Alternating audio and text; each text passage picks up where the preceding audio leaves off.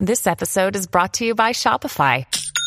Forget the frustration of picking commerce platforms when you switch your business to Shopify, the global commerce platform that supercharges your selling wherever you sell. With Shopify, you'll harness the same intuitive features, trusted apps, and powerful analytics used by the world's leading brands. Sign up today for your $1 per month trial period at shopify.com/tech, all lowercase. That's shopify.com/tech. Good morrow, everyone. This is The Other Side of Midnight on 77 WABC. I'm Frank Morano. Great to be back in the saddle, although I did enjoy the day off yesterday. My sincere thanks to Anthony Weiner for filling in yesterday. I heard a good portion of the show. I thought he did a great job, especially for someone that has never hosted a 4-hour show solo before. It's a very challenging thing to do, especially when you do the morning show the morning before. So it's a difficult thing just to do physically. So my gratitude to Anthony Weiner for filling in, and really my gratitude to the audience, because I know there's a lot of folks that are conservative that may not necessarily agree with Anthony Weiner's politics. And I heard from so many people over the course of the last 24 hours that said, you know, they don't agree with Weiner's politics, but they appreciated a little bit of a change of pace and to hear a different point of view than what you normally hear on talk radio. So I was glad to hear that, and I appreciate the audience keeping an open mind, especially for someone like Anthony Weiner, who has had so many well-publicized troubles over the years. Hey, by the way, speaking of people with a leftward political orientation, Richard Bay is going to be here in about 25 minutes. Love Richard Bay. He is a close friend and someone that I've always listened to or watched, and he's going to join us at 1:30. Former WABC radio talk show host in his own right, and what he has said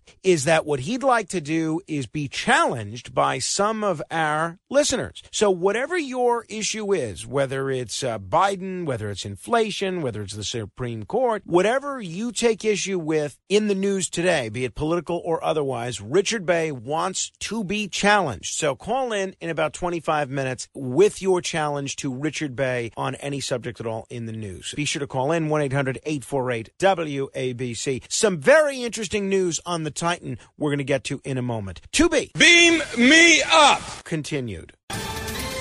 Ohio, ready for some quick mental health facts? Let's go. Nearly 2 million Ohioans live with a mental health condition. In the U.S., more than 50% of people will be diagnosed with a mental illness in their lifetime.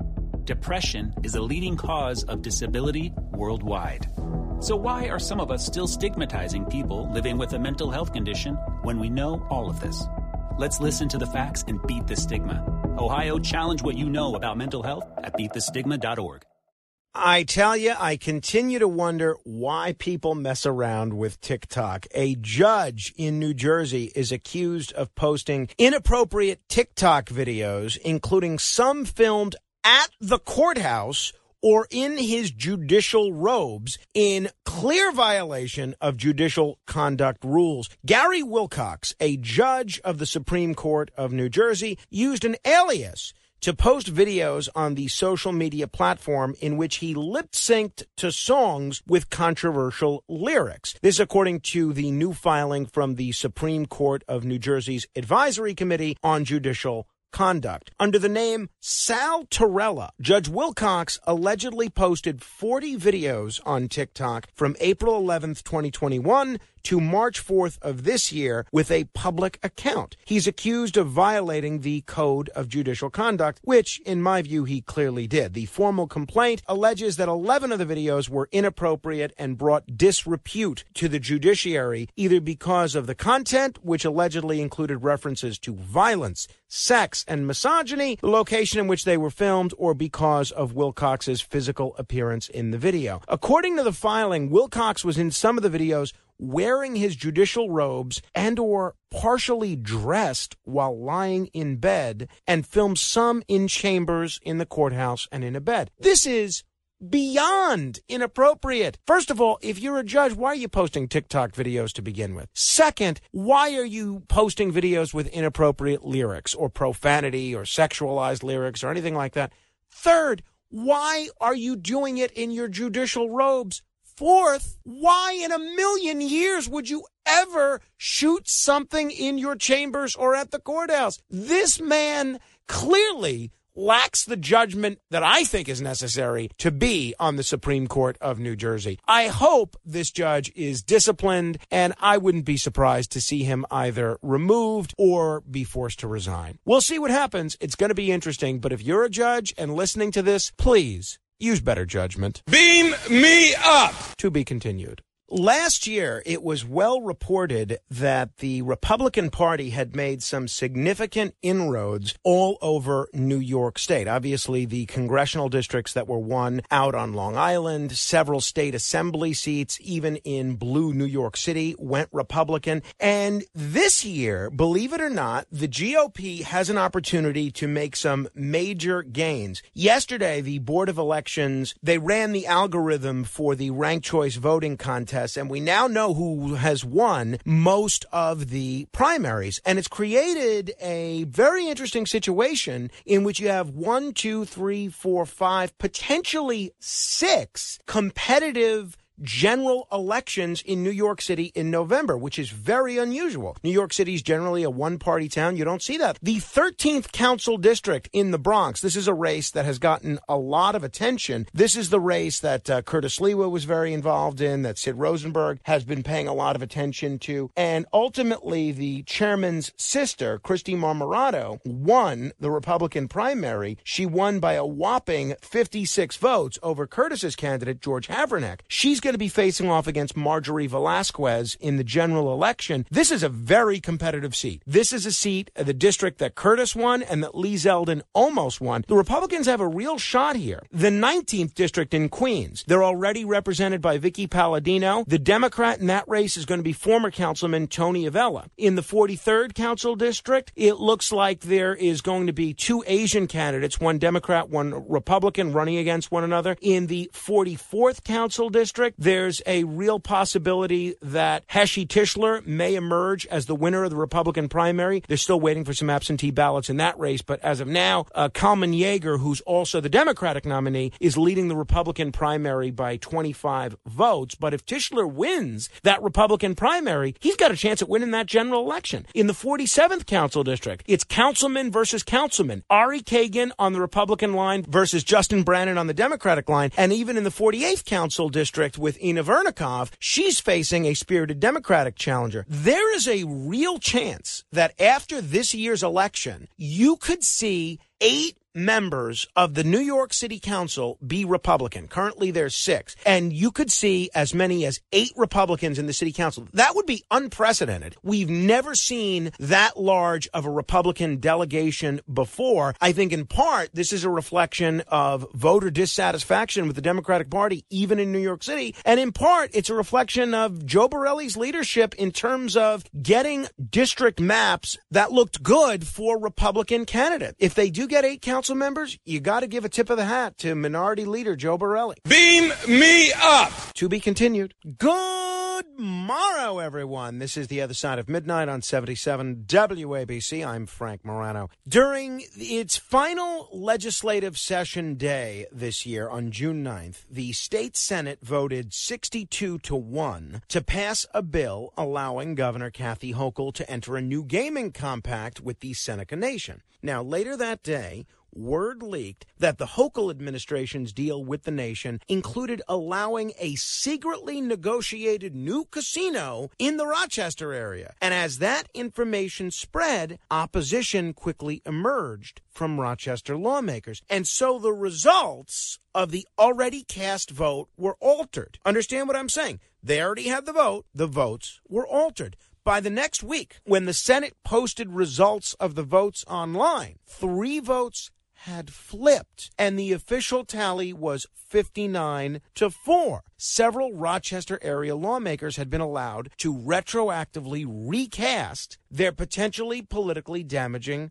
votes once they knew more about it. And this is not the only instance when votes appeared to change retroactively on the Senate's final day. Chris Bragg has a great story about this in the Buffalo News. A controversial bill rolling back a major campaign finance reform law was initially announced as having passed by the narrowest of margins, 32-31, but then was recorded later that night as passing 34-29. You see, in the state Senate's rules, created by the Democratic supermajority, there is no provision allowing votes taken by lawmakers to be retroactively altered. Nor is there any rule dictating the amount of time a lawmaker has to request such a change. Yet, it is a practice that exists within the chamber. Now, it's not clear how often such vote changing occurs, and there doesn't appear to be any publicly available record stating when votes have been altered. The only way to know it is to watch video of the original Senate vote taking place,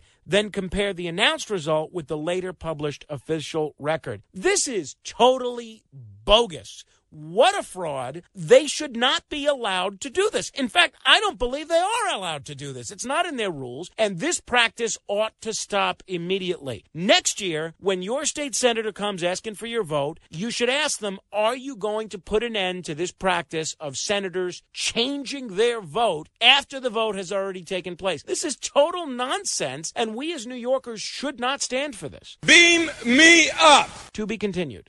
I tell you, I continue to wonder why people mess around with TikTok. A judge in New Jersey is accused of posting inappropriate TikTok videos, including some filmed at the courthouse or in his judicial robes, in clear violation of judicial conduct rules. Gary Wilcox, a judge of the Supreme Court of New Jersey, used an alias to post videos on the social media platform in which he lip-synced to songs with controversial lyrics. This, according to the new filing from the Supreme Court of New Jersey's Advisory Committee on Judicial Conduct. Under the name Sal Torella, Judge Wilcox allegedly posted 40 videos on TikTok from April 11th, 2021 to March 4th of this year with a public account. He's accused of violating the Code of Judicial Conduct, which, in my view, he clearly did. The formal complaint alleges that 11 of the videos were inappropriate and brought disrepute to the judiciary, either because of the content, which allegedly included references to violence,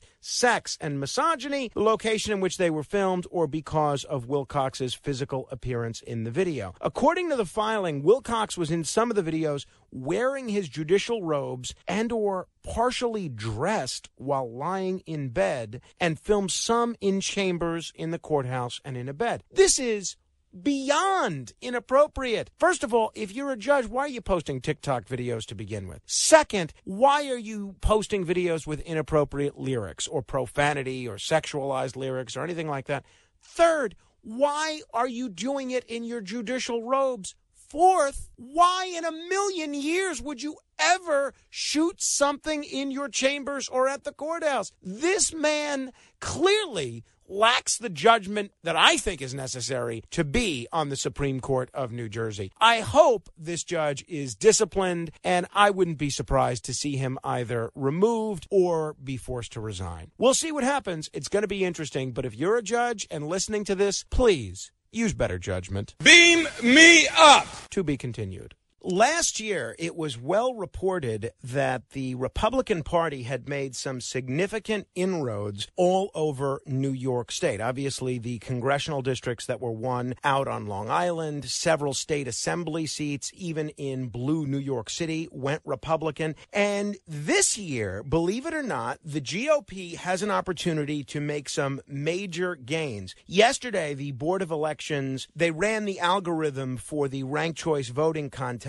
and we now know who has won most of the primaries. And it's created a very interesting situation in which you have 1, 2, 3, 4, 5, potentially 6 competitive general elections in New York City in November, which is very unusual. New York City is generally a one-party town. You don't see that. The 13th Council District in the Bronx, this is a race that has gotten a lot of attention. This is the race that Curtis Lewa was very involved in, that Sid Rosenberg has been paying a lot of attention to. And ultimately, the chairman's sister, Christy Marmorato, won the Republican primary. She won by a whopping 56 votes over Curtis's candidate, George Havernack. She's going to be facing off against Marjorie Velasquez in the general election. This is a very competitive seat. This is a seat, the district that Curtis won and that Lee Zeldin almost won. The Republicans have a real shot here. The 19th district in Queens, they're already represented by Vicky Palladino. The Democrat in that race is going to be former Councilman Tony Avella. In the 43rd Council District, it looks like there is going to be two Asian candidates, one Democrat, one Republican, running against one another. In the 44th Council District, there's a real possibility that Heshi Tischler may emerge as the winner of the Republican primary. They're still waiting for some absentee ballots in that race, but as of now,